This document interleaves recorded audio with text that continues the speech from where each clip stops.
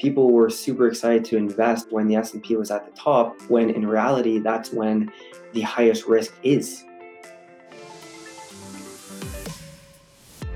Hey, it's JP. Hi, it's Excel. And you're listening to Terry Shower on the Real Estate Investors Club podcast. Hello, and welcome to this week's episode of the Real Estate Investors Club podcast. I'm with Griffin Milks, who is based in Ottawa, well, actually Gatineau, which is kind of funny because we've never crossed paths, even though we don't live very far away. Griffin is a YouTuber and a real estate investor. Welcome to the show, Griffin. Hey, Terry, thanks for having me on. Happy to be here and talking about real estate. I love doing it. So awesome. Yeah. So my first question is, I want you to just tell me a little bit about your journey through life that has led you to be talking to me today with the hat that you're wearing. Yeah, sure. So I guess we could start years back. I've always kind of been into entrepreneurialism, even though I never knew what that was really growing up. I was kind of always that kid who had like a business. I'd cut grass, I'd make like earrings, go door to door and sell them, even though they were ugly, people would buy them. And then over time, like I went to business school, University of Ottawa in my hometown.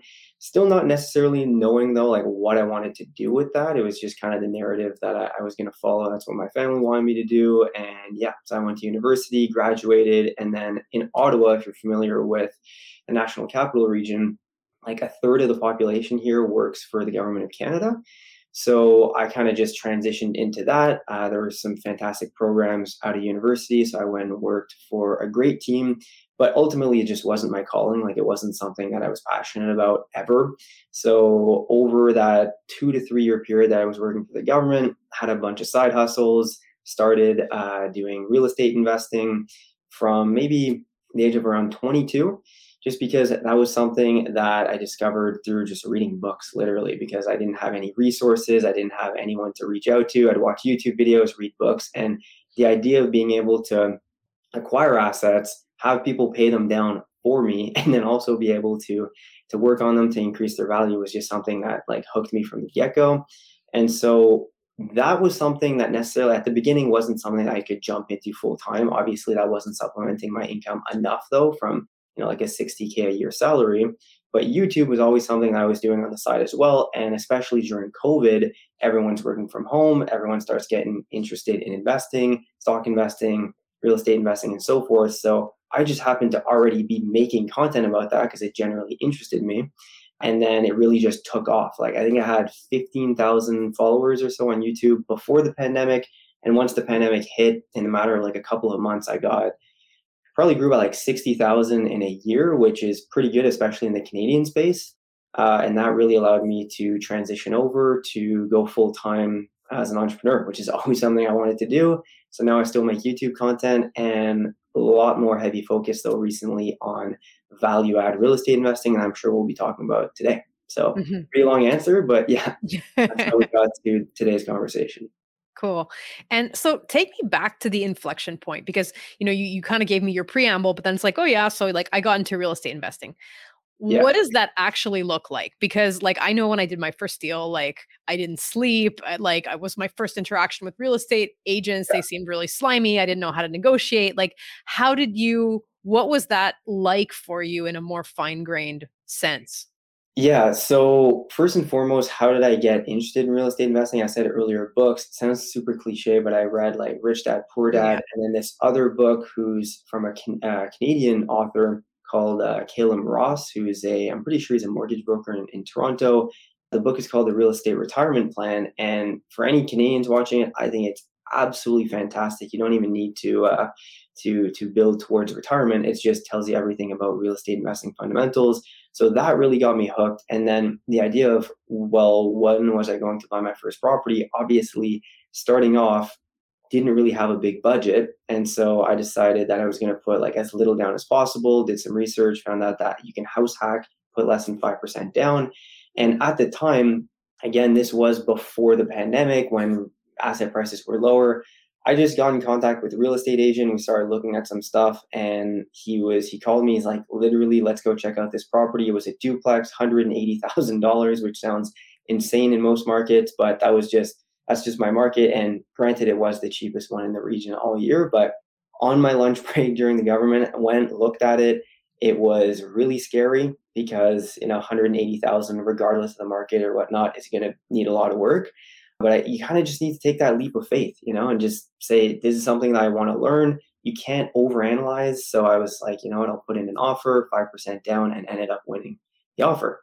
So yeah, I would say you just need to be willing to learn as you go. You can't learn everything beforehand from books, and just take that leap really, and just buy something, literally.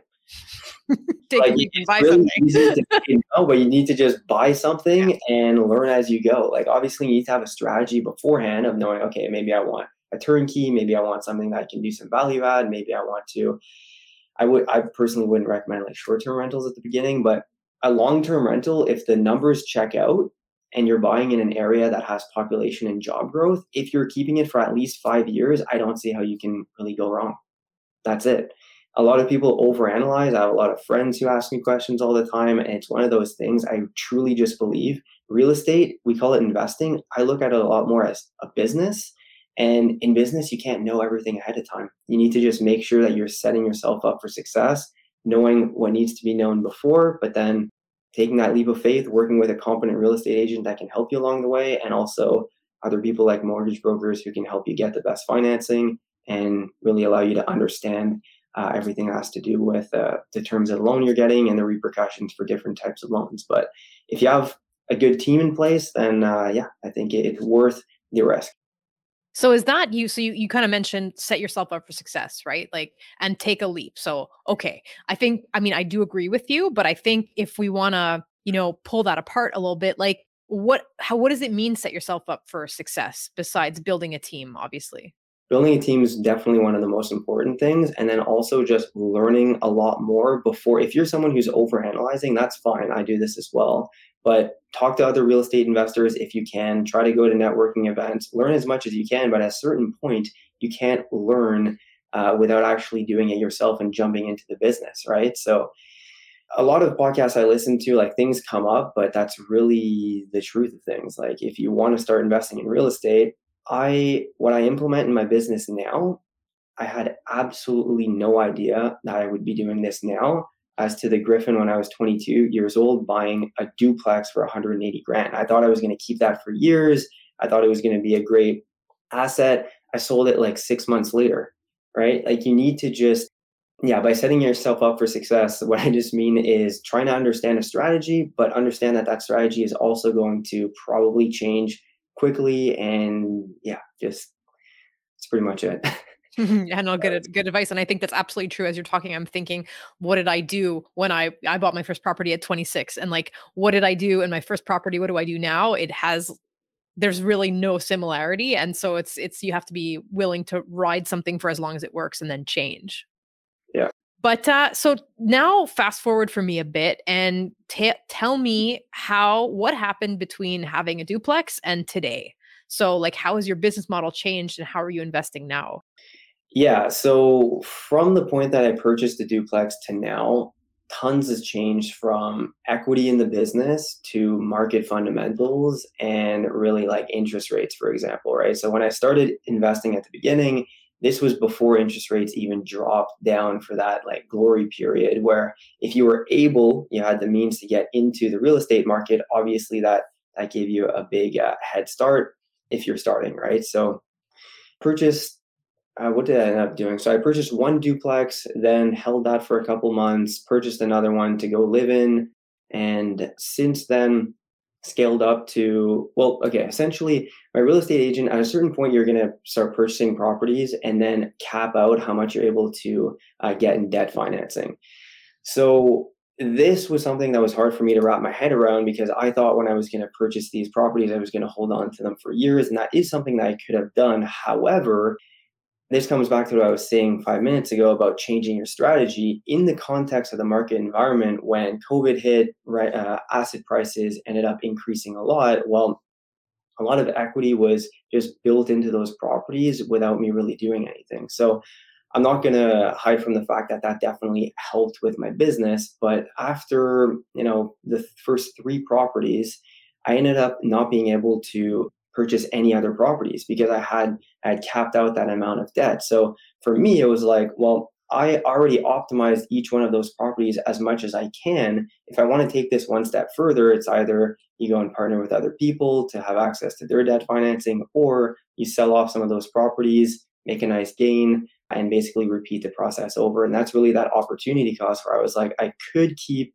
these properties, but they're going to be yielding me maybe, I don't know, 12 to 15% annually, versus I can materialize all the gains that I've made and go and restart those projects. And that's when, for me, I was like, well, I kind of want to go away from this long term rental stuff to actually force appreciating the properties myself and having more control over the asset versus just holding on to them for decades potentially.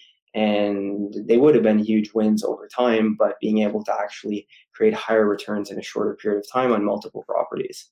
Yeah. So that's kind of where now the strategy is just purchasing properties that maybe are triplexes, adding a couple units, looking at all the zoning, being able to add some units to them, get them into commercial financing territory, being able to refinance them out of my personal name, and then restart that process over and over again, where I can get those personal assets out of my personal name and have access to personal debt financing again, because personal debt financing usually comes with better rates and you're able to qualify easier than commercial properties.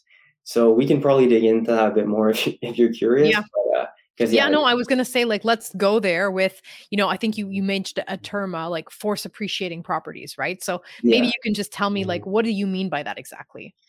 So force appreciating can come in a ton of different varieties. It can be literally just purchasing a deal that you know is completely under market value. Essentially, force appreciating is just making sure that you're purchasing a property where you know the market value is going to be worth more.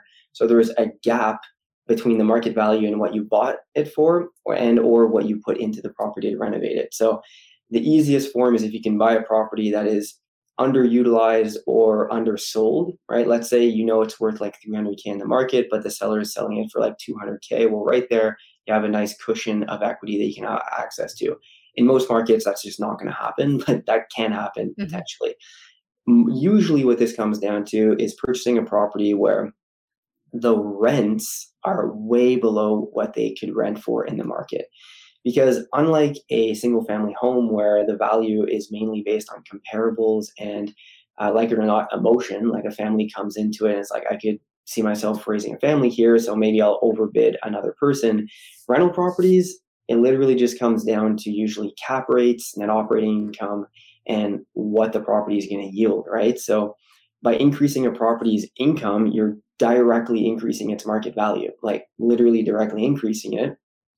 So usually I look at a combination of two things: increasing the market rents and also potentially, if possible, adding full units where that's going to usually add like $10,000 to $20,000 in annual income to the building by maybe investing like $100,000 into it, which sounds like a lot. But when you look at, let's say, increasing the property's value, income by $15,000 a year, in my market in Montreal, it's way more aggressive than this. But in my market in Gatineau, usually when I go to refinance properties, the bank refinances them at around, give or take, like 15 times annual revenues. So 15 times 15, but you looked at putting $100,000 into it, well, you made a ton of equity there before being able to refinance it. So that's what I mean by forced appreciation, essentially being able to appreciate the property yourself rather than natural appreciation where you're just holding on to it. Over time, usually properties go up by like 3 to 4% a year, unlike what we've been seeing in the past like couple of years. Yeah, that's what I mean by forced appreciating. Yeah, great. It's definitely way more active though. Yeah. Right. That's the thing. Like that's what I was talking about earlier. I see it as a business. It is way more active. It's not really an investment where you can just buy and forget about it. Hey, Axel, where are you going to be on November 16th? Actually, I'm going to be at my IRHA meeting. Why? What the heck is an IRHA meeting, Axel? Well, it's this group I've joined called, it's the Interest Rate Hike Anonymous. It's for real estate investors who feel like they've had massive withdrawal because of what's happening on the financial markets. You don't need a support group, Axel. You need to come to our next monthly networking event on November 16th. But I don't want to disappoint the boys at the support group. Axel, the boys at the support group should be the least of your worries. You need to come join me and JP. JP's going to be telling us about how he is dealing with the current situation and pivoting his business. Axel, you're the one who organized this event anyway. Why don't you tell people where they should come and check us out? So join us on November 16th at the Maria Courtyard in Ville Saint Laurent. We're going to have a great time. There'll be plenty of real estate investors. Look in the show notes for more details about the event. See you there, right, Terry? Yeah. And so tell me about right now. Like we all know, I think all of us, I always joke with my colleagues that, in COVID, my dog could have made money in real estate. Basically, we couldn't, at 2% interest, you can't make a mistake. And whatever you were sitting on has doubled in value. So that is what it is. Today, the things are kind of changing. The opportunities are in different places. What do you make of the current moment? What advice would you give people now? Yeah, so definitely way harder to find a good deal. Like you said, you could purchase a property, literally do nothing, and 6 months later it was worth, let's say, double. Not necessarily double, but in most markets it appreciated a lot. So like I was saying earlier, I definitely benefited from that. Anyone who owns any property benefited from that period. A lot of people were able to refinance at low rates, pull out a ton of money, and buy more, right? Right now, market environment completely different. So I've seen firsthand though, during the height of when there were a lot of people interested, because right now, like I go to visits all the time, there's maybe 10% of the interest and amount of people walking properties than there were before. So it's one of those things where back then, maybe you were purchasing a property that was $600,000. Now it might be 500K. The monthly running costs are probably going to be the same, though, or higher because interest rates are a lot higher. So that is something that absolutely makes it way harder to find a deal that's going to make sense, and especially cash flowing properties. In most of these expensive markets, Toronto, Montreal, I'm not entirely sure, but like Vancouver, yeah, it's pretty much impossible to find cash flowing properties. Most investors buy stuff for appreciation Yeah. longer term. Yeah. I was lucky enough to just literally come from a secondary market outside of Ottawa where, yeah, I was lucky for sure. If you're in a secondary market, usually it's easier to find cash flowing properties. Even now though, finding a cash flowing property off the MLS is way harder than before. So what I would say is, number one, because people tell me this all the time when I make TikToks and stuff, they're like, that would never work in Toronto and Vancouver. You're right, it won't work. And the reality is that if you're a first time buyer, you don't have the luxury of putting 5 or 10% down if you're in Vancouver or Toronto, because most properties are over $1 million. So you're looking at putting over 20% down. The way I see it is you simply don't have a choice to do one of two things or a combination of both. A, you need to partner up with someone else because saving up $200,000 for your down payment is unrealistic for most people. Partner up with one or two other investors, and also go and invest outside of those expensive markets. Like, nothing says you need to invest in Toronto, right? Go to an outside market, a secondary market where you can find places that are $400,000 or $500,000, and it'll just be more realistic for you to find something that'll work. And also, another thing is, don't try to buy a property that has all of those together. Like, you need to identify, am I looking for something that is going to be cash flowing and that's more of a turnkey? Am I looking at something where I can add value? Usually they're not really going to go hand in hand, especially right off the MLS. So identify a strategy and then stick to it. There's so much noise online. Even myself, when I'm scrolling through Instagram and I see different, investors doing a ton of different things, it's easy to be like, oh, maybe I'll go do short-term rentals. Maybe I'll go do, one thing or the other. Kind of just stick with your lane and identify something that works for you and do at least a couple deals before venturing out to other things. That's Mhm. what I would say for anyone starting. But you just can't invest in Toronto or Vancouver, an expensive market. It's just not really going to work. Mhm. Well, so tell me, I mean, you're, I'm in Montreal. Montreal also over the last 2 years it's become difficult to do things that make sense unless you're willing to take on very serious management or construction problems. And so like we're in a position here, a lot of people who were active in Montreal are now looking at sort of like the halo of markets around us that make sense. What's it like being from a secondary market like that? I imagine you're seeing a lot of people from outside coming in. Yeah, 100%. So definitely, like with any market right now, less than before because people just simply aren't interested. It's kind of funny. Like, yes, interest rates have gone up. So it becomes more expensive on a month-to-month basis to finance these properties. But at the same time, you can buy properties right now for like 15% less or 20 in some markets than what people were buying them for 2 years ago. So I do find that dynamic interesting where I'm still buying properties, right? I'm still buying properties, but most people are looking the other way and they're like, why would you be buying properties right now? Well, to me, if it works, it works. If it's a deal, it works. And back to the strategy that you're identifying. I identified one strategy that I kind of talked about earlier. We can maybe talk about it more later. That's the strategy that I am focusing on right now. And based on the numbers that I can project out, if I know that there's a good like 10 to 15% buffer, then I'm going to go on that property. But the reality is that, yeah, I look at hundreds of properties a week and most aren't going to work. Like you need to be willing to really put in the work to identify again your strategy and then look for properties that are going to fit within it. What was your initial question though? I was asking like what life is like in Gatineau, right? Because I think like off camera, we had a little bit of a conversation ahead of time, what's it like that there's this funny thing where, us in Quebec, it's kind of like we live in the Bermuda Triangle, right? Like nobody from outside wants to come in here because of the rental board, because of French, because of all these other things. And so it's like kind of an interesting place to be sitting just like right on the border of Ontario, where there's Ottawa, which is my understanding is quite expensive. And then just on the other side, you have Gatineau, but it's in the Bermuda Triangle. So yeah, the Bermuda Triangle of Quebec. Yeah, that's what we were talking about off screen there. Like a lot of investors are afraid of Quebec because of language laws, different things that might be less understood. What are the laws around tenants versus landlords, things of that nature. But I absolutely have seen a lot of people come in from Toronto, mainly Toronto and Ottawa, over to the Quebec side because investors are looking for returns. And when you're in a market that yields low returns and you have to put high amounts of equity out of your own pocket, like what I mean by that is, let's say someone in Toronto needs to put hundreds of thousands of dollars into a deal to then get maybe 15% return year over year. They could come and put that same amount of money in Gatineau, a secondary market, and probably, I mean, this is a blanket statement, but make a much higher return potentially. So absolutely, I've seen a lot of people come over to Gatineau but in a secondary market, I mean, every market's going to be completely different. Gatineau has a huge amount of vacancy like issues. There's literally, well, from a standpoint, not like Calgary, where there were a lot of properties, there's no properties here.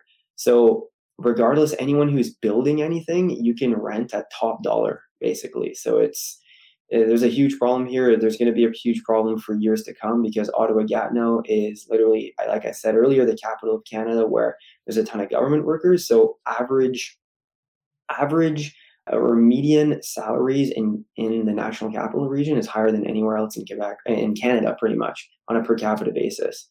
So yeah, in a secondary market though, I think that's where most first-time home buyers or just buyers in general should focus though, a secondary market for sure. I think it's that good median between population and job growth, but then not like a tertiary market where there's literally no growth. So sure, you might be able to cash flow a really nice amount, but when you go to sell it 10, 15 years down the line, it appreciated by 10 grand, So yeah, secondary markets, I think is where it's at for most investors who are smaller time investors. Enjoying the episode so far? Have you really been listening to the episode, or has your monkey mind been taking you off in one direction or another? Our mental habits can be our biggest assets or our biggest liabilities as we pursue certain goals. For me, the biggest performance gains have always come from training my mind.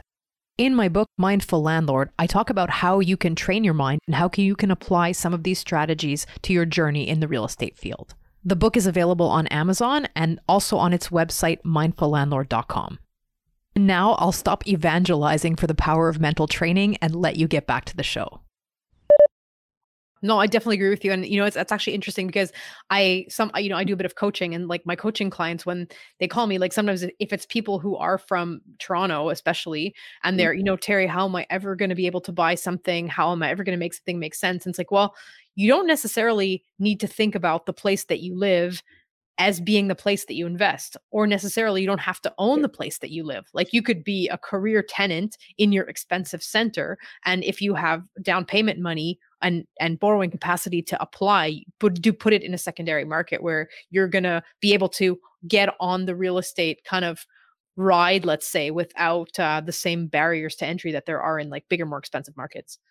Yeah, I completely agree. And most rental properties in these bigger areas are going for over $1 million Yeah. for like a triplex. And that's just simply unrealistic for most people who are working people, like putting 20% down on $1 million duplex in Ottawa. That's a lot of money, and it could take years to save up to. And by the time, this is what I talk about as well to people who ask me, is that's 200 grand now as well. So even if you make yourself a plan to save up 200 grand in 5 years, who knows where the market will be in 5 years, but chances are 5 to 10 years from now, it'll be higher. So that 200 grand all of a sudden isn't enough to even buy the property once again. So it's tough to buy properties in primary markets. And as a first time buyer as well, think of this as well. You're purchasing, maybe you are able to buy one property, but you're putting 100% of all the money you've been able Yeah. to save into one deal. So now you're not able to do anything else Yeah. for potentially years. And that's huge. So yeah, you need to really like think about your longer term strategy. And if you're okay with having one property, that's fine. But if you want to scale quicker, buying in primary markets is going to be really tough. Yeah. No, I think that's very good advice. And it's easy to say though, because a lot of people also tell me, well, yeah, it's easy for you to say you come from a secondary market, but that is true. And if you are in a primary market and you're, let's say, a renter in downtown Toronto, what's the alternative though? It's like, well, Yeah. it's either you do it or you don't, and you just complain and never buy anything. Like, period. Yeah. No, and it's harsh and it sounds really harsh, but it's the reality of things. Like, get creative, go partner with someone else, find someone who lives in a secondary market. They can be maybe boots on the ground. Be creative, right? This is business. Like, you need to be able to think outside of the box and go find something that's going to work for you. No, I think a very, very good points. So we usually we try to stick around 30 minutes. So we're coming to the end of our time. But Oh, let me ask you this question. What should we be talking about that we're not talking about? Us who are in this investment slash real estate space in Canada, what should we be hearing more about that we're not hearing about? in the context of investments or in the Yeah, context in the real estate context of things that we should be talking about more? that we're not talking about that are not on most people's horizons that are maybe on your horizon.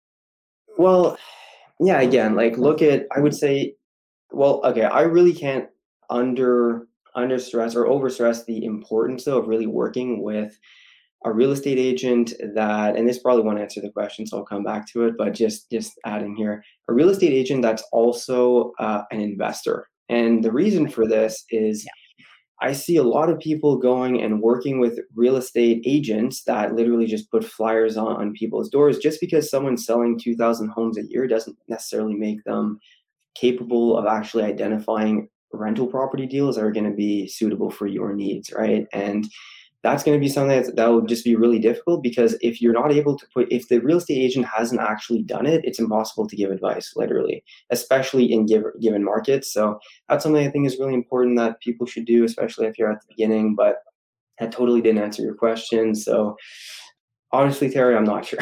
People should be identifying and Not like that the Martians are coming, the war in Ukraine, well, cryptocurrencies. Like, I don't know, you know? okay, right now everyone's talking about recessions. A recession. Everyone's fearing the markets. No one wants to buy. Absolutely, interest rates have made the cost of borrowing way more expensive.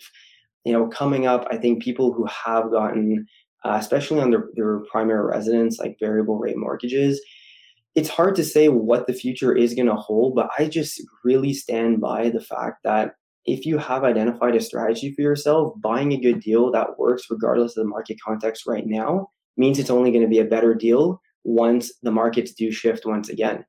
Back to like my strategy of adding units, putting them, like refinancing them out of my name, putting them in companies and stuff.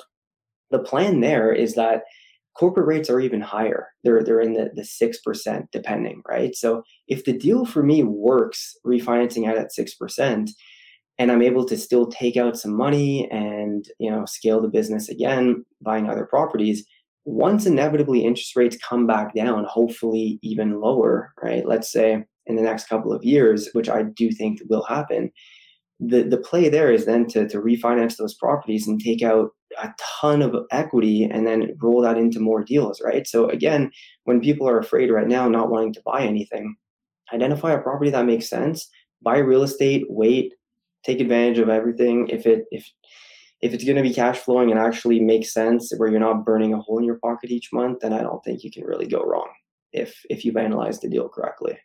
Yeah. So, Yeah. No, I but think again, that's great advice. Yeah. it's very hard to give advice though with real estate because every market's completely different and every property is its own mini business. So, giving blanket statements in real estate is very tough, but yeah, just understand how to analyze a deal in your own market and go from there. Yeah. Yeah. I You're don't know if actually that answered the question. no. I think it's a really good point. And you're I think the second or the third person that I've had on since things have headed south that comes up with exactly that comment, right? That, the deal is the deal. And there were certain deals that made sense at 2% interest. There are certain deals that make sense at 5 or 6% interest with potentially, vendor financing or like who knows what else, because we're in a capital crunch, because refinancing is more difficult. So, making a deal work in today's context is going to just translate into something more interesting when the cycle shifts, because that's what cycles do.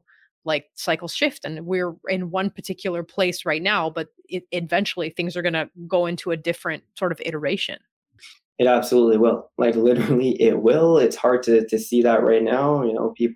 Humans are very risk averse and Yeah. also very euphoric when markets are up, right? I see this. I also do a lot of stock market investing. People were super excited to invest when the S&P was at the top, when in reality, that's when the highest risk is. Versus right now, no one wants to invest in anything, but in reality, this is where there's the most opportunities. So that's Paradoxical. Yeah. paradoxical. Yes. Yeah. All right. Well, Griffin, I want to thank you so much for taking this time to chat with me and share your pearls with our audience today. What's the best place for people to connect with you if they want to learn more? Instagram, YouTube are the main platforms. It's just my name, Griffin Milks. And also I'm trying to post on TikTok. It's tough though, but Griffin Milks as well. But Aren't you a YouTube, bit out of the age bracket on TikTok?